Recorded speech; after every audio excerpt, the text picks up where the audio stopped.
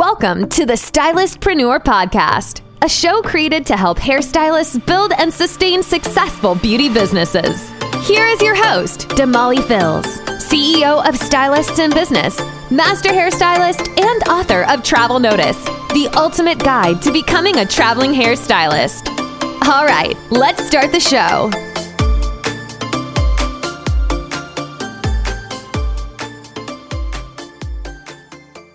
Hey stylists, welcome to another episode of the Stylistpreneur Podcast. Thanks for tuning in. So I know usually the show is all about bringing you guys some business tips, some advice, that so you can win in your business. But I have to mention what's happening in the world right now. I am an African American woman. I do have an African American family, husband, sister, relatives, so I would be doing a disservice not to mention it, right? 2020 has been a rough year. I mean, it has definitely proven to be one of the most challenging years thus far, and I'm sure a lot of you can agree with me, and it's been tough for a number of reasons, right? So, we started 2020 thinking like, this is going to be a great year. I have all these things planned. And little did we know 2020 would literally turn our lives upside down, right? Like, I know you can agree with that. I mean, we started off having this pandemic, no one knowing what to do, how to deal with it, just like literally not knowing and having to put our lives on pause. I mean, that alone is very stressful. That alone just puts you, having anxiety. And so that now we're dealing with police brutality against African American people. And, just recently we've had the senseless killing of George Floyd, which if you're on social media, if you're watching the news, you've seen this, you know what I'm talking about. You know the uproar that it's caused, and that's just currently happening right now. So for all my hairstylists and beauty professionals that are listening in today, I do want you to know that this podcast was definitely created to help you with your business, and the focus will always remain the same in order to help you create and sustain your businesses and to help you win. However, as an African American woman, married to an African American man, I cannot, not mention what's going on in the world and the fact that it does affect me and it does impact my life. I would say that, in the last few weeks, man, my heart has been heavy. Like, I struggle to log on to social media, to look at the news. There's video clips from, the actual day that Floyd was, murdered. There's videos of all the looting, the protesting. I mean, there's people making videos because they are frustrated. They're crying out for equality. And then you also have the individuals that, are racist, and they're also speaking out and making videos. So just to log on, to look at social media, it is a lot and it can weigh down on you. So if you are that person that's logging on, looking at the news, you know what? Don't be afraid to say not today. Like, not today. I'm not looking at it. I'm not listening to it. I am not letting it affect my day. Like, you have that choice and you have that right. So make sure that you are staying sane in the midst of this storm. So today I really just wanted to touch down on my experiences as a hairstylist, as an African American hairstylist, and the things that I've experienced, the things that I've seen, heard, and have, just been involved with. And let me just be clear, because I know everybody right now, they're stating how they feel about everything that's going on, where they are in this and whose side they're on. And I just want to be clear in saying that as far as where I stand, this is what I say. I am praying for peace and justice. Today I'm just sharing with you my experiences. I can only tell you what I've experienced, what I know, what I've seen, and what has happened in my life. I can't share anybody else's thoughts and opinions and feelings because that's their lives. And I know, as an African American person, people want you to feel a certain way, but all I can say is where I'm coming from. And I am literally, literally praying for peace and justice for the world and for my people and for all the people, because if we had that peace and justice, we wouldn't be where we are today. Point blank, period. Like, seriously, we just wouldn't be. So let me get into my experiences. I can remember, I go way back to like being in hair school, which I was in hair school around 2010, 2011. And I can remember like being in hair school and, you have to go out and you have to like start searching for an assistant position because, I was about to finish school. And so for me personally, I've always dreamed of being in a high-end salon with wealthy clients, a salon that's booming, a salon that if you search the top 10 salons, that's the salon that I want to work at. That's the clients that I want to service.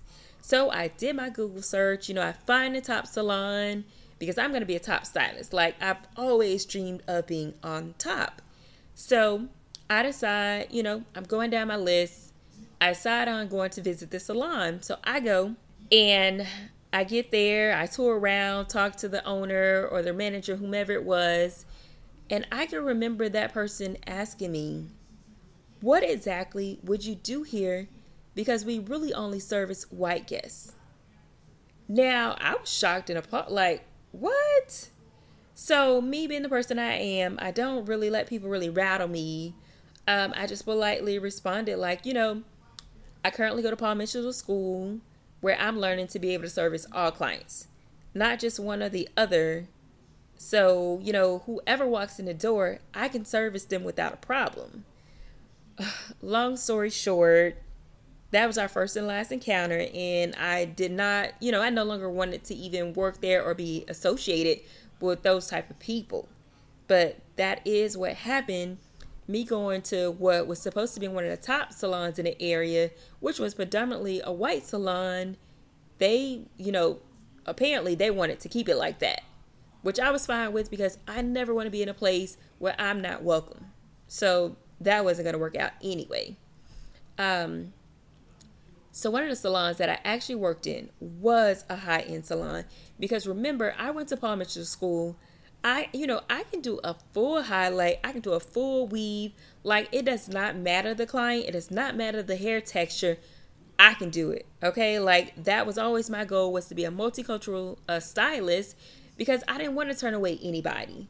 And honestly, you don't have to. And if you are a great stylist, like, you literally could do any type of hair. So this was another top stylist, or actually salon in the area. And I would say, like, hats off to this salon because it was a multicultural salon. It was a high-end salon in a great area with great clients. And I shout out this salon, well, this good part about it, because there were some other not so good parts about it, but it worked. This was back in probably 2012 where there was a salon that had, different race of clients and stylists, and it worked beautifully and nobody cared. And, I say that to say, like, salon and the beauty industry does not have to be so white and black, which in 2020 it still is.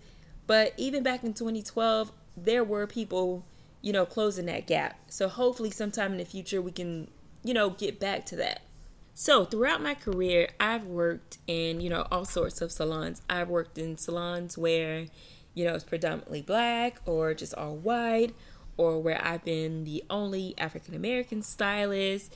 And it's never really been about race. It's always been about choosing a salon that I can win in, choosing a salon that had a great reputation, one that, I felt like I can really make a real living as far as the revenue. So for anybody that's just like, oh, you've only worked in white salons or black salons, like, no, that's not the story. I've worked in salons where I felt like I could be successful, which is what I always recommend to other hairstylists. Get into a salon that's, in a great area with great clients. Like, that's always going to be the goal. So I can remember being in a salon and the owner pretty much saying to me, like, hey, and I don't even know why she mentioned this, like, pretty much saying to me that she felt like all African American people were lazy and didn't make as much money as, the other races. And at this time, like, that's when Obama was in office. So I was just like, are you serious right now? But needless to say, I quickly packed up my stuff and that was my last day because I do not play. Like, you're not going to disrespect me, especially not to my face, especially not when I work as hard as I do. Like, you tried it. Like, the stories just go on with just people feeling a certain way because of the race. And I know, like, it happens everywhere in the world, but it happens in the beauty industry as well. So I know I'm mentioning, like, the experiences that I've had with, working at or trying to work at, a predominantly white salon. But I've also had where my African American clients come to where I am working and I am the only black stylist. And I can remember, like, early in my career, a client asking me, like, are you working at this white salon because you feel like, you wouldn't have as much competition?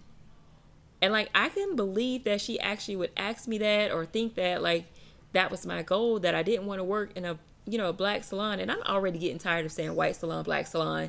Like, I couldn't believe that she would think that when my goal literally was just to be in a place where I can be successful. I honestly don't even believe in competition. I feel like we all can work together, white, black, Hispanic, Chinese, like whoever. We can all work together to get things done. We can all learn from each other. We can all become better by working with each other. So honestly, to be separated, to, choose that this salon is going to be this way and that was going to be that, like, that doesn't make things good for us. It actually makes things worse. And, like, I work in a predominantly white salon right now. I am the only black stylist. I have no problem with that. As far as I know, my coworkers don't have a problem with that. And I will say, in the year and a half that I've worked there, I have learned so much about color. And I'm so thankful for that, for being able to work with these ladies that I work with and for them being open to me to show me that their skill set, which I won't say that I wouldn't have learned in another salon, but I will say that what I have learned has been very beneficial, so I can never knock that. And honestly, like, I could go on and on all day about my experiences of dealing with racism in the beauty industry, but I'll just mention one more story. Like, in my current area, when I first moved here, I was shopping around for salons. I did my Google search, which it sounds like I need to stop doing these Google searches for the top salons because apparently they really not the top salons. I go to the salon. I'm cute. Got my resume, just, updated it. And I go in and I'm like, are you guys hiring? And they literally looked at me and they were just like, for what position? And I was confused because I'm just like, for a hairstylist. Like, needless to say, like, that was not going to work out. And I was definitely fine with that. So I don't want to drag on this episode and I don't want to make it too long. I literally just want to come on here, shed some light as far as my experiences as an African American hairstylist, working in the beauty industry, working in predominantly black, or actually predominantly white salons. And, like I said, my experiences are my experiences. I can't share anything else. I can't say how somebody else may feel. I just want to tell my truth and to share with you guys my experiences.